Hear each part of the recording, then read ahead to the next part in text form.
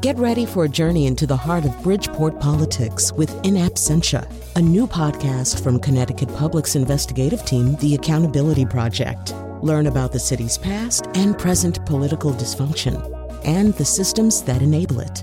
Tune in wherever you get your podcasts. Funding provided by Joe Zimmel and Valerie Friedman. Beauty is in the eye of the beholder. So would you consider yourself beautiful?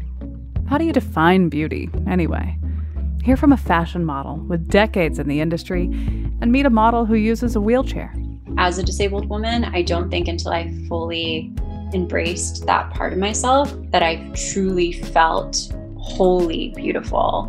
And hear from two non-binary models about what beauty means to them. When I decided to identify as genderqueer versus being a cis woman, that was a turning point. And with each of those moments, it's like, I'm unlocking a new layer of self-affirmed beauty standard. I am painting, celebrating, and eyelining something that everyone has been told should not be beautified.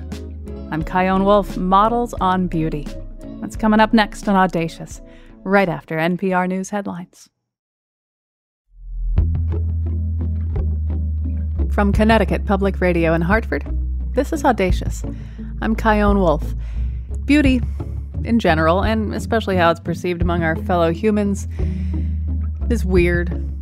You can find one person super attractive, even addicting to look at, and someone else can look at that same person and think, meh, nah.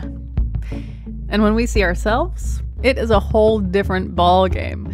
Most of us, well, I gather most of us anyway, but maybe I'm projecting, but most of us have maybe a physical feature or two that we find pleasing enough, but otherwise truly feeling beautiful. I mean, truly beautiful is, let's say, elusive. But if you're a model, then there must be something different going on in your brain because you know there's a there. I mean, you're making a living, showing up to photo shoots, knowing the angles to point your chin, marching down the runway like a boss, appearing in commercials, and you're like, hell yeah, I am beautiful. Look. So today, models on beauty. You'll meet two models who are gender fluid, and one model whose wheelchair is a powerful part of her portfolio. First, where haven't you seen Jennifer Jimenez? Well, she was on Maxim magazine's Hot 100 list. She's been in music videos for Tupac Shakur, Babyface, and Mick Jagger. She's been in films like Blow, Vanilla Sky, and Charlie's Angels Full Throttle. She's been on TV shows like Sober House on VH1 and Bravo's Real Housewives of Beverly Hills. And now she's on Audacious. Congratulations, Jennifer. I asked her to tell me, when was the first time she looked at herself in a mirror or saw a photo of herself and thought, I got lucky. I am beautiful. I don't think I ever thought like, oh, wow, I got lucky, or, oh, gosh, I'm pretty. I knew that I looked different because I was taller than the rest of the kids. I didn't look like the typical American kid in my neighborhood. I felt different. And I don't know if I incorporate the beauty part of it different. It's not just that. I think there's a lot of things that added on to me feeling different. However, I know that like they would say for a long time when I was younger that I looked like Jackie O. And it's like, and I'm like, oh, okay, I got to do the Jackie O thing. You know what I mean? Like, I didn't know it was about beauty. So bring me to the Santa Monica Pier when you were 13 years old, enjoying an afternoon with your mom and your brother. What happened? This photographer came up to us. He said he was a legitimate photographer. We looked at him like, what? And it was kind of cool to have like somebody come up and say, hey, you should be an actress or a model or this. Because we had a couple times people say, oh, your daughter should get into modeling, right? And we'd be like, yeah, whatever. Like, and then, I kind of was like, Mommy, can I? And she'd be like, no. Because they were they didn't look right, feel right. This man on this particular day, his name is Bruce Weber. It all connected. and it was like, okay, that felt right. I can tell you that. And he said, I'm a legit photographer. I'm shooting for this guy. He's a designer. He's a big designer. His name's Azzedine Alaia. And we're looking at him like, okay, like not a clue. I grew up in dirt roads and donkeys in Argentina.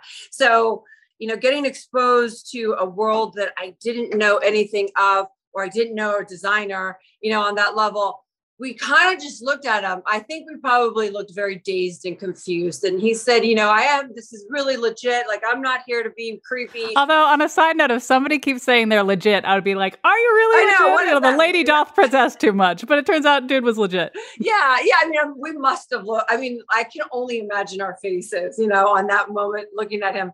And my mom was like, I don't think so, Jenny. And all I was doing was like tugging at her going, come on, mom, and it was so glamorous. And of course, I convinced my mom that night to let me show up the next day. And I go and I have really long hair. And I go to the Shangri-La Hotel because that's where we were shooting. Finally, they put me in this outfit on and they put me in front of the screen. And it was like instant, love at first sight. I knew exactly what I was doing. It was like I was supposed to be doing this my whole entire life. It was such a weird moment. And Bruce fell in love with me that day and told my mom, I'm keeping her and you guys are going to stay here. And by the end of that week, we had every agency flying in from all over the world trying to meet us. And we were with Bruce. And so I did everything with Bruce. I did a campaign. And then I did this movie he was shooting called Let's Get Lost, a documentary on Chet Baker. From there, I went and I shot Calvin Klein for another 3-4 weeks. And then in San Francisco, and then my mom and I flew to Paris. And there I was with paparazzi at the airport. And I'm like, I'm missing school. What the hell is going on? You know what I mean? I was a kid. And then, I was the photos of what I did with Bruce and Azzedine Alaia. If you look in the collection book, which came out, I am with other women and I'm in G-strings and the women. And it looks like I'm madly in love with women in these photos. And it was just art. It was so pure and innocent.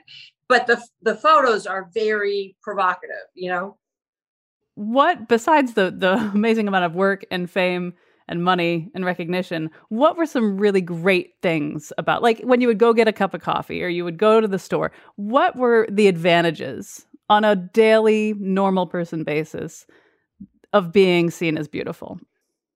Wow. Okay. So there comes a time where as a model, I was like, okay, things are I'm getting a lot of pull in some ways, you go to dinner. I mean, you go to a club, for example, you get in, you people go, oh my God, she's so beautiful. It's okay. Or you can get away with being excuse my language. You can get away. I could get anything I wanted, it was at my disposal in the sense of if I asked for it. I knew at times I could get away with being late, not showing up to things, or having a reason why I just don't want to do it. Being really was my biggest one. Okay, I can get away with it because, Yeah, and that leads to one of the many frustrations and challenges of being beautiful. I mean, one of the first things that I imagine is the unwanted attention that you get. You go into a coffee shop and it's, heads turning. And for some people that attention is awesome. And I imagine it also is really tiring. And also how do you know if someone's being nice to you because they're just being nice to you? Or are they just reacting to your beauty in the way that any human being would react to something beautiful, the way we soften around something or someone who's beautiful, that sort of electricness that it feels just to be around something or someone beautiful. How do you trust that people are being real with you? You know what I mean? Yeah, it's hard. It is hard. I've worked on myself. I've done a lot of work on myself, a lot, extreme. I'm really proud and honored to say that I have done thorough work and I continue to do thorough work on myself. But I say I will probably be one of the most insecure people you'll ever meet in your life. And why is because I have been so picked apart for my whole entire life. Even at the top of my game, modeling I was never enough. I was only as good as my next job cover campaign. If not, I was nothing.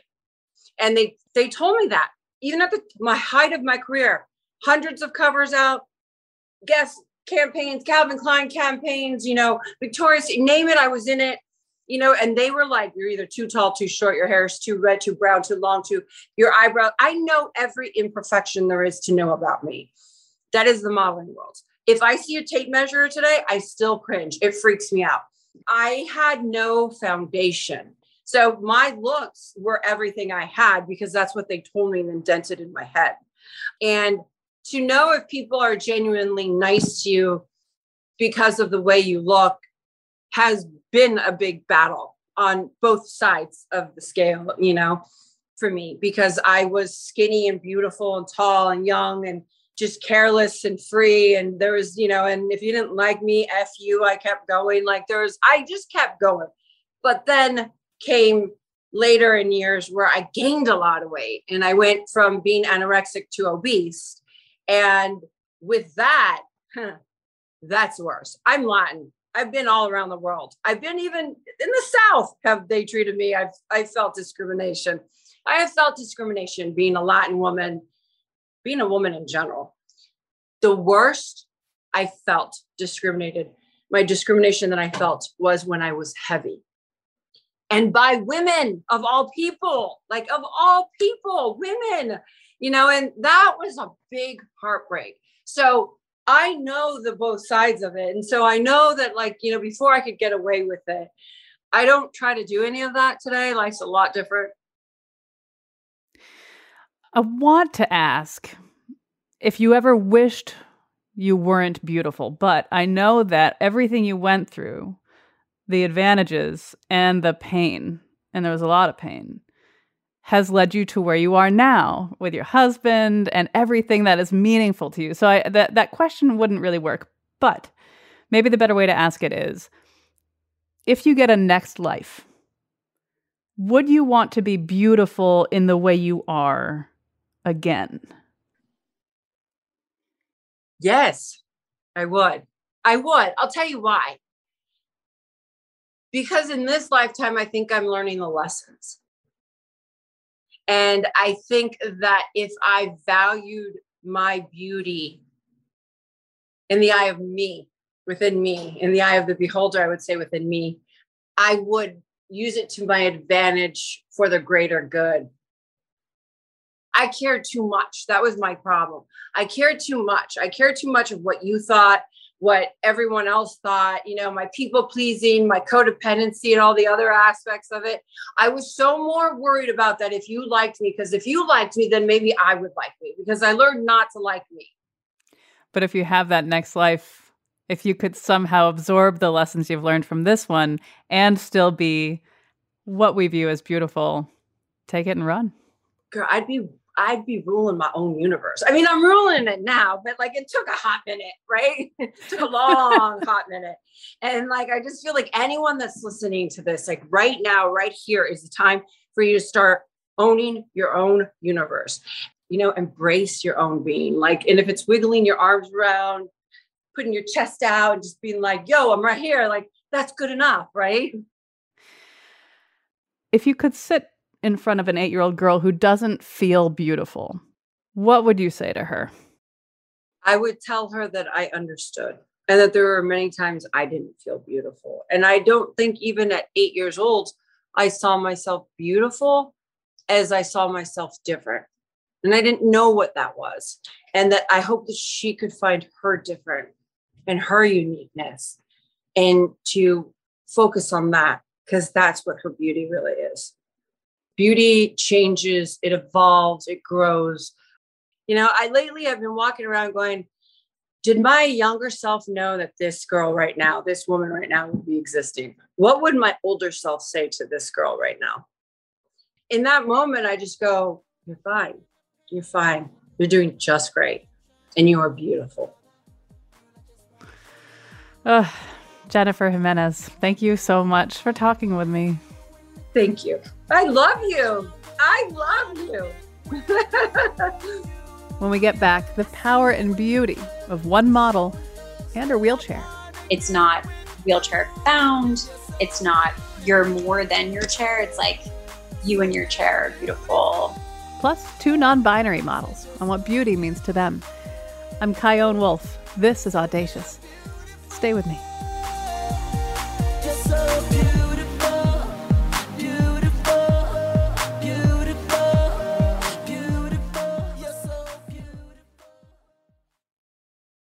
This is Audacious. I'm Chion Wolf. Today, we're talking to models about beauty. Later in the show, you'll meet two models who identify as gender fluid or non-binary and hear about how they view beauty and the power their beauty has in the world and within themselves. But right now, meet Bree Scalisi. She's a model, writer, and disability advocate living in New York City. In many of her photos and runway work, you'll see that she uses a wheelchair. I asked her when she first thought she was beautiful.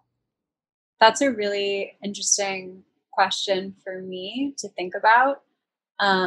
I started life as, an able-bodied person, as a non-disabled person. I became disabled at 6 years old in a car accident. And I don't think I was old enough yet to have a true conception of what beautiful meant fully. But I did know, even from that age, that now being a wheelchair user, there wasn't anyone that looked like me, in the TV shows I watched or in the magazines I was looking at. So I had a really hard time understanding what beauty meant for me, and what beauty standards were for me as someone who wasn't seeing representations of their body anywhere. And so for me, fashion and beauty itself and makeup and clothing and all of those things became really important to me. I was kind of both. I had both energies before the car accident. I loved getting dressed up and playing with my Barbies, but I really also loved hiking and being in the backyard and like digging up grass and dirt and all of these things, and just getting really messy. After the car accident, I think I really honed in on this idea of like having to be girly and feminine and like having to prove my beauty almost. I don't know if I realized that like consciously, but it was really important to me to look a certain way so I could almost, I think, control my image in the way that people were seeing me, because my wheelchair was so focused on by people as soon as they would see me, that if I felt my best, whatever that was, especially as a child, I felt a little more in control of people's perceptions, which now I think I don't resonate with as deeply. I love fashion so much, but I don't think I use it as a tool to change people's perceptions as much. But I think I struggled with feeling beautiful for a really, really long time. And there were definitely moments where I felt good about the way that I looked. But I think truly beautiful was something that came about when I really started to accept myself as a disabled woman and identify as a disabled woman. I don't think until I fully embraced that part of myself, which was kind of in my mid-20s, and finding my community and meeting other women in New York City in wheelchairs, that I truly felt wholly beautiful. When I think about beauty, I can't help but think about worth, which feels gross. Yeah. To say and to feel, right? I mean, I think about the things that I find to be beautiful and I value. And of course, there's so many different kinds of beautiful, right? A refrigerator can be beautiful. But when I say that, like, when I think about beauty, I think about worth. What do you feel when I say that? Yeah, I really resonate with that. I think two also different types of worth, right? Like the worth that is placed on us by society, and then the worth that is placed on us by ourselves, our self-worth. And I think by being a disabled person, often our lives and our rights are treated as less. Our worth is less. And I think that can be really seen in like just the physical world around us, in the physical structures around us, where it would be so simple to build, one small ramp into a one-step storefront in the city. And it's not even thought of after 30, 40 years of somewhere being in business, or potentially worse, a new business that's just being created and constructed, and that not being thought of. Like, I think the worth of my community in general by society is not there. So beauty is something that is barely, I think, even on the radar where disabled people haven't been considered beautiful for, almost all of human history, or not on a societal larger scale. And so that really affected my self-worth growing up as a disabled kid and teenager, and just feeling like, where do I fit? Where are the beauty standards for me, So yeah, I think self-worth is something that I have for sure now through my community, through my friends, through my partner, through looking in the mirror and just being like, I love so many people that look like me. I love me. Simple math. Yeah. How did it feel, and what went through your head when you were wheeling down the runway for the first time at the New York Bridal Fashion Week? What was going through your head? It was honestly a pure adrenaline rush in a way that I've never experienced. On set, I think it's like a free creativity flowing kind of feeling, but that moment of being on the runway and all of these eyes being on me, but not in a way that I was used to, was so powerful, because I am used to being stared at and being looked at as I go down the street. It happens every day still, but all these eyes were on me and on what I was wearing and on this beautiful design.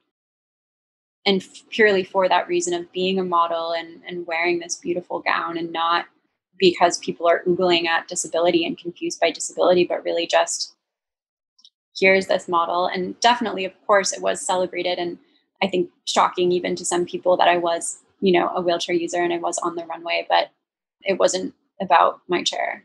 I think it was about me in movement with my body, with my chair.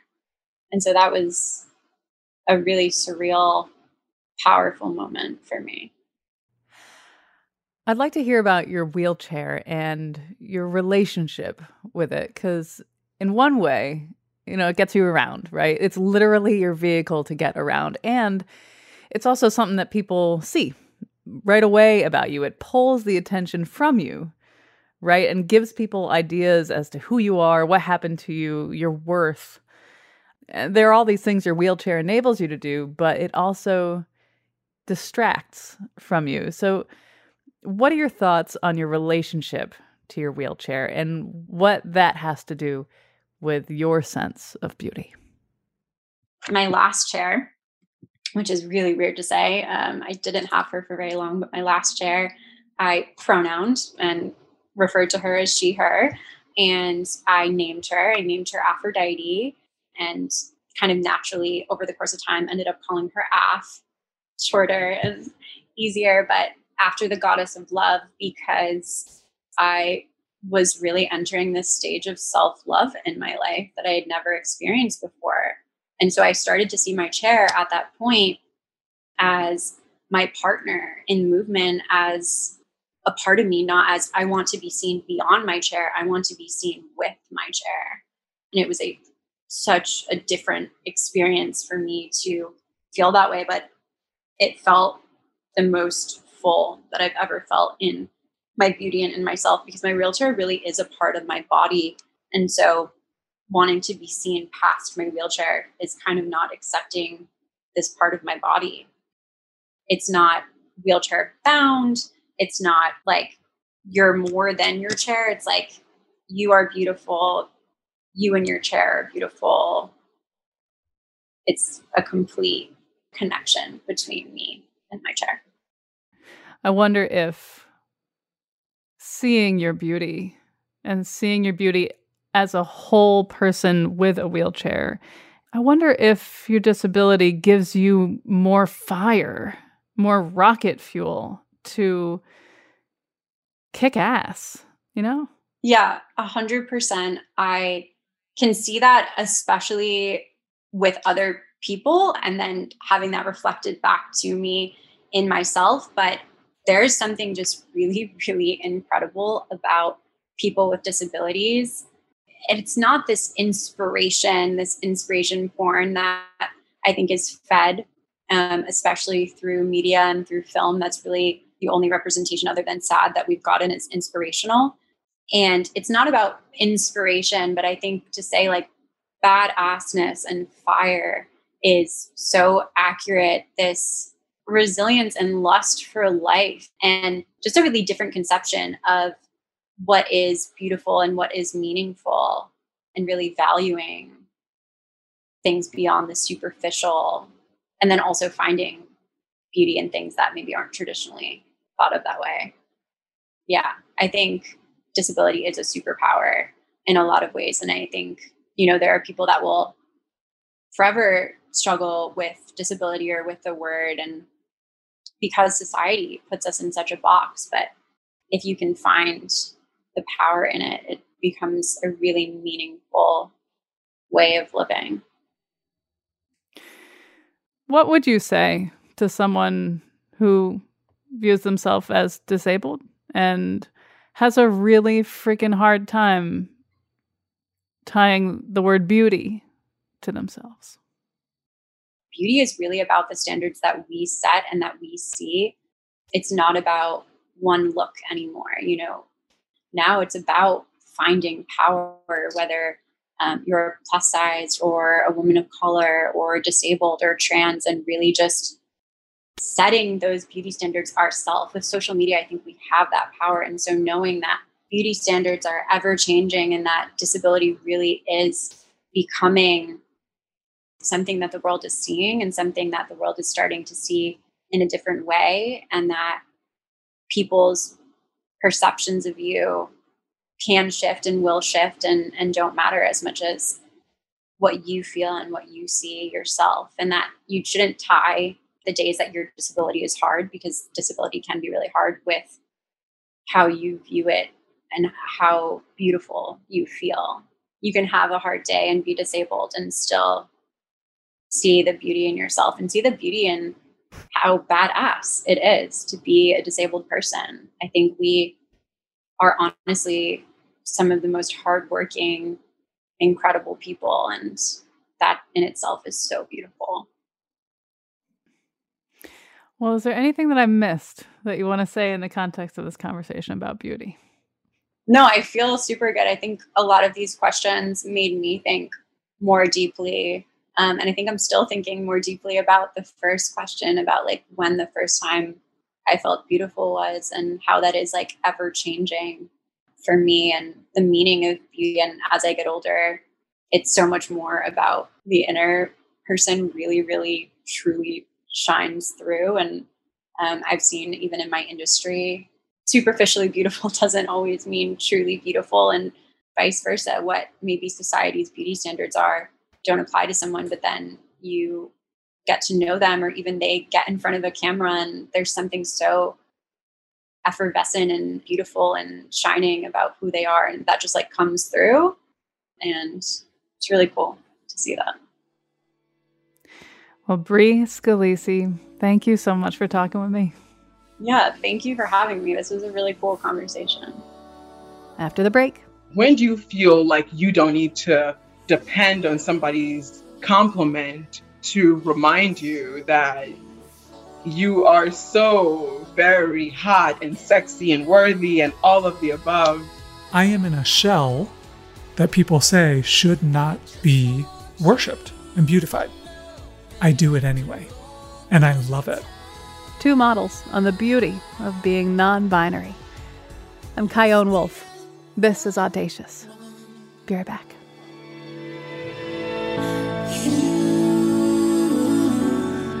You are so beautiful.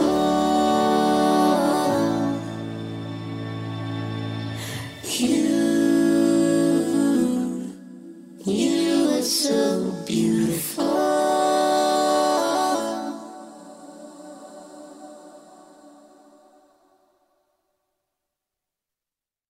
This is Audacious. I'm Chion Wolf. Today's show's about beauty, specifically how models view beauty in other people and in themselves. Being in the eye of the beholder, we know that beauty is not a binary concept. A person who's beautiful, like stomach-dropping gorgeous to me. Maybe to you, not that big of a deal, no hearts aflutter. And someone's physical beauty can grow on us, right? Like when they say brilliant things, or they make us laugh, or they do something heroic. Or when someone we once thought was so beautiful does something disrespectful, selfish, abhorrent. Well, that beauty and its power can fade real fast. We're lucky to be living in a world that's less and less binary. So now I want you to meet two people whose work includes modeling and whose gender identities are non-binary. Oscar Sinclair is a genderqueer femborg who's a model, artist, and sex educator in Brooklyn, New York. I asked them to tell me when it was that they first realized they were beautiful. Ooh, that's all right. The first time that it dawned on me that I was beautiful was 7th grade. And I know this because I had spent up until then thinking I was so ugly, right? I was born in Ghana. We came here when I was 5 years old. And from that period of time, even in elementary school, moments that I can't remember, classmates would like to reference for me. I remember one classmate telling me that when I was in the 1st grade, I used to have really bad braids. And I couldn't remember this, but she so adamantly wanted me to know how bad my braids were that she would keep on saying this. And so it just felt like outside of me not feeling beautiful, there were people who looked like me because I grew up in a predominantly Black community, Black and Latinx community, who wanted me to feel otherized in the ways that I look, and to let me know that I was nowhere close to whatever standard of beauty they were using as a metric. So went through the whole of elementary school just not feeling beautiful. I get to Ghana, and in Ghana, there are no janitors to sweep for the students. So before the first day of school, all the students come and they sweep their classrooms, they wipe down the teacher's hall and everything beforehand. So I go to the cleanup day and I'm sweeping the classroom that I learned was to be mine. And one of the school prefects comes to me, looks at me, and she starts bowing down before me, tells me, "Oh my God, my African queen, you're so beautiful." And I thought, who are you talking about? Who, me? It's like, is this a joke? And I felt great in that moment because I felt embarrassed, but I felt great in that moment. And then afterwards, I felt so confused. It's like, what has life been up until this point that it took me so long to hear somebody say it and believe it, So it was just so much happened mentally that moment. Yeah, because I imagine that, in a way, to hear it from someone outside of you, it's like the ball in the salad dressing container that mixes it up, right? It's effective in that way, and that's exciting and validating because it's coming from the outside. But at the same time, like, you could hear that from anybody, but there's got to be this shift where you see it too. Yeah, that shift didn't happen till much later, and what it then created was like this idea that in Ghana, I'm beautiful. In America, I'm ugly. So whilst I'm in Ghana, I need to figure out everybody who thinks I'm attractive, or I need to move through spaces that create that same reaction. And that didn't happen often, right? It's not that people were saying I was ugly. People were affirming that I was beautiful, but never again would that reaction of somebody bowing down to me happen. And so I started to gauge my level of attractiveness with a new metric, the level to which somebody would feel obligated to kneel down before me and let me know how deserving I was of praise. So from one level of harm to another, right? Yeah. And then it was equally jarring when I left Ghana and came back to America to complete high school and go to college, and then feeling like that level of confidence, if we can call it that, just had to go out the window because I was back to a place that didn't think of me as even remotely attractive. So I had to now focus on things like my intellect to get noticed. And so I was the captain of my school's decathlon. I made sure to be in AP classes just because I felt if people aren't going to think of me as attractive, then they're going to know that I'm smart as It's funny because I think about beauty and I think about the value we put on it and people being attracted to us and viewed as attractive. And on the one hand, it's like, well, it shouldn't matter what does my physical appearance have to do with anything? And on the other hand, how could we deny this programming that we're under as human beings? And so I want to ask, like, when was a turning point where you were like, oh, damn, I'm beautiful and that can't be undone? Or is there a turning point? Is that undoable? Ooh, I think the turning point, it's not even one turning point. It's a turning point that happens over and over and over again. It just has to look differently each time. So when we come back to America, I'm like, oh, I'm ugly. I'm just going to stay in my box. And then I kept that energy into college. And then I was going through mental health crises. So I was definitely not thinking about the layers and levels about desirability politics. And I think around sophomore year, I met a partner. We're no longer together, but my partner was a photographer and he would take pictures of me and I'd be so stressed out. Like, why are you taking pictures of me? I'm ugly. I don't want to feel ugly. This makes me feel unattractive. I need you to stop. And he would not, not out of not wanting to respect my boundaries, but wanting to push me outside of my own discomfort. And over time, I started looking at his pictures and was like, wow, how I am actually really beautiful. And if no one else thinks that, I have a partner who thinks that. Now I'm believing that for myself. And so we need to keep this momentum building, So I started experimenting with how I dress. I think that the ways in which we think about ourselves informs the ways in which we move through the world and how we take care of ourselves, right? So now I'm believing I'm attracted and I don't need makeup to affirm that. So instead of using makeup, I started focusing on skincare. Instead of wearing baggy clothes, I'm thinking about form-fitting clothes that make me look good and make me feel good. Then I'm like, okay, now that I'm not worried about my desirability, I can now really examine, explore, and play with my gender and the ways in which I express it to folks. And with every step, every decision to change or add something to myself brings a new turning point, right? So when my birth name is Patricia. So when I moved away from Patricia to Oscar, that was a turning point. When I decided to identify as genderqueer versus being a cis woman, that was a turning point. And with each of those moments, it's like, I'm unlocking a new layer of understanding, a new layer of self-affirmed beauty standard. And then we know that with each level unlocked comes new challenges. So it just feels like being able to move through them and then arrive at a new place that transitions the ways in which I'm seeing myself, right? Yeah, so it ultimately becomes less about whatever established standard there is and an internal process of when do you feel the sexiest? When do you feel most happy? When do you feel like you don't need to depend on somebody's compliment to remind you that you are so very hot and sexy and worthy and all of the above, Yeah, it makes me think about how we do tie our value with how attractive we are, with how wantable we are, Yeah. That's hard.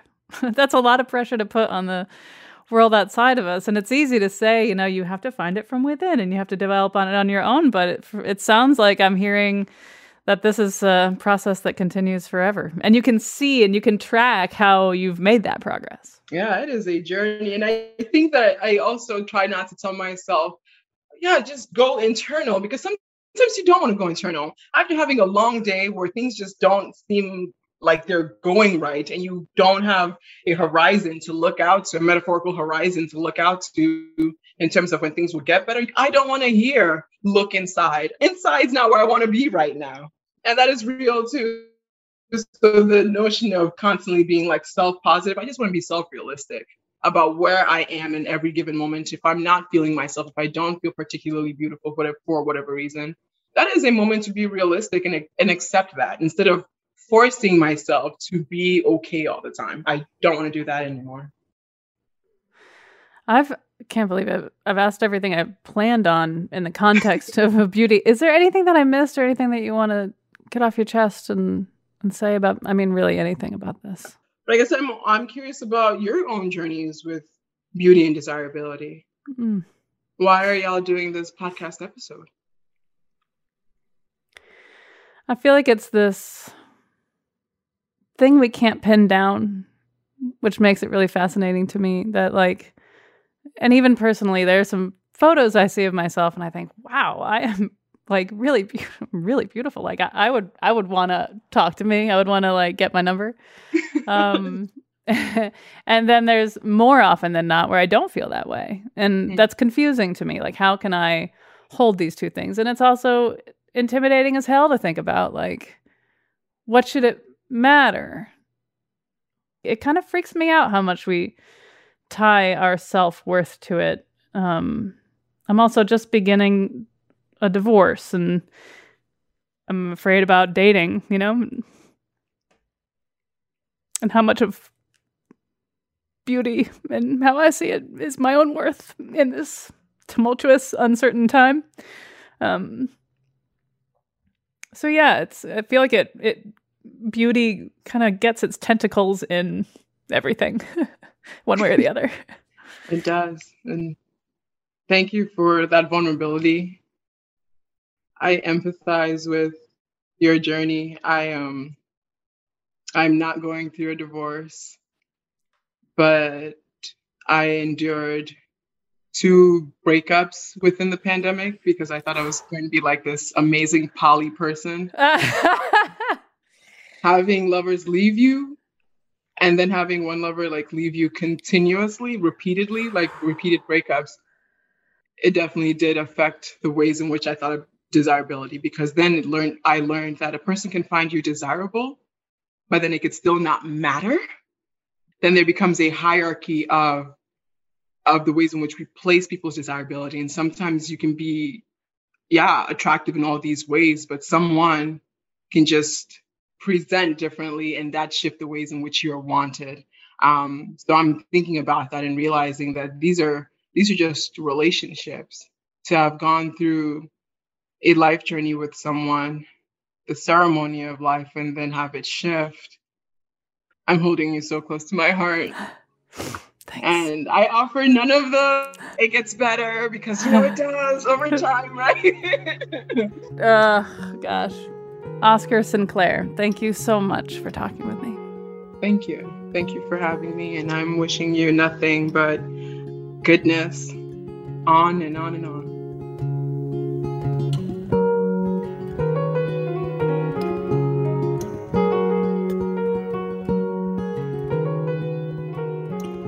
If you know Jeffrey Marsh, you know Jeffrey Marsh. They are one of the world's foremost commentators on non-binary identity and activism in America. And they're the author of How to Be You. Stop trying to be someone else and start living your life. They joined me from their home in Los Angeles to tell me about how it came about that they became the first non-binary model in a bridal gown lookbook. So it was me with a cis woman model, just playing around with who can marry who and, you know, what that looks like. And it was really the photographer and the brand, Cotton Bride, who wanted to show something different, but not for the sake of getting clicks, although it eventually, you know, hey, got a lot of clicks. Can you blame us? Right? It wasn't for that. It was just that the industry was so calcified around what the image is and what a bride is supposed to be and want and become, and, you know, the rules that person's supposed to follow and all of that. And they specifically wanted to melt people's brains a little bit. So how did it feel when you saw it? What kind of reaction did you get from yourself? What, did you just say, what kind of reaction did I get from myself? Yeah, I did. I got the best kind of reaction. Very happy. I mean, first of all, the outfits are gorgeous. But second of all, the image, the idea, someone knows right away that it's a wedding gown. Because there are certain parts, tropes even, you know, bits of dialogue that go with, it's not just a white dress. It is cut a certain way, styled a certain way, presented a certain way. There's a lot of variety in that, but something screams wedding right off the page. And I personally had never seen someone like me screaming that. Certainly not screaming bride in the way that this was designed to do. The images were so exciting, divorced from the fact that it was me. Just seeing those images made me feel more at home, at ease, happy, carefree. I think that people in general, I know that people in general struggle with what it means to be or feel beautiful, right? Especially people in trans and gender non-conforming and the gender fluid community. You did a video recently with no makeup, no beautiful dress, because you have fantastic dresses, talking about how you present and the power of these tools. And I'd like to hear about you talking about, even though I know you're not the representative for all people in the entire non-binary collective of humanity, just want to put that out there. But in the context of you and how you float through this world, how do expectations of beauty manifest themselves in ways that are helpful to you? And how do they manifest themselves in ways that shackle you? I don't know, does that? Yeah, no, that makes perfect sense. And in a way, I'm very aesthetically pleasing. Hey. So no one can deny that I'm actually beautiful. I mean, that is just empirical truth. And I am painting and celebrating and eyelining something that everyone has been told should not be beautified. Period. And a lot of people who do not meet the beauty standards see that metaphor in me and are attracted to my videos and my work. For whatever reason, they've been told that they should not beautify. It's just such a horrible, cruel thing to tell people, you're not worth it.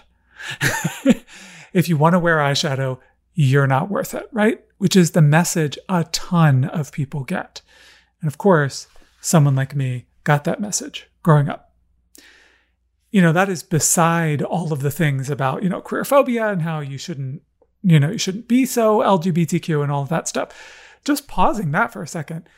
I am in a shell that people say should not be worshipped and beautified through cosmetics. I do it anyway. And I love it. And I relish it. And I make choices. And I'm bold. And I hope that... So before we had the language to talk about being non-binary, I would have said maybe, I'm a drag queen. I wasn't really, but it was like the thing that was closest that I could grab onto.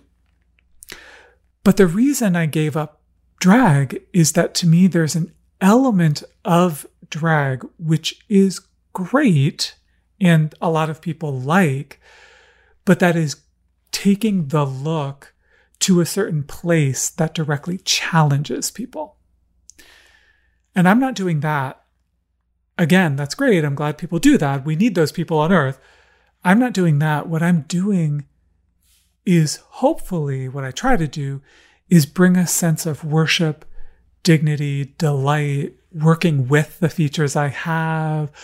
To me, that almost has its own kind of challenge and subversion to it. Do you know what I mean? I know what you mean. Because I just think I'm pretty and I like it. Jeffrey Marsh, thank you so much for talking with me. Thank you.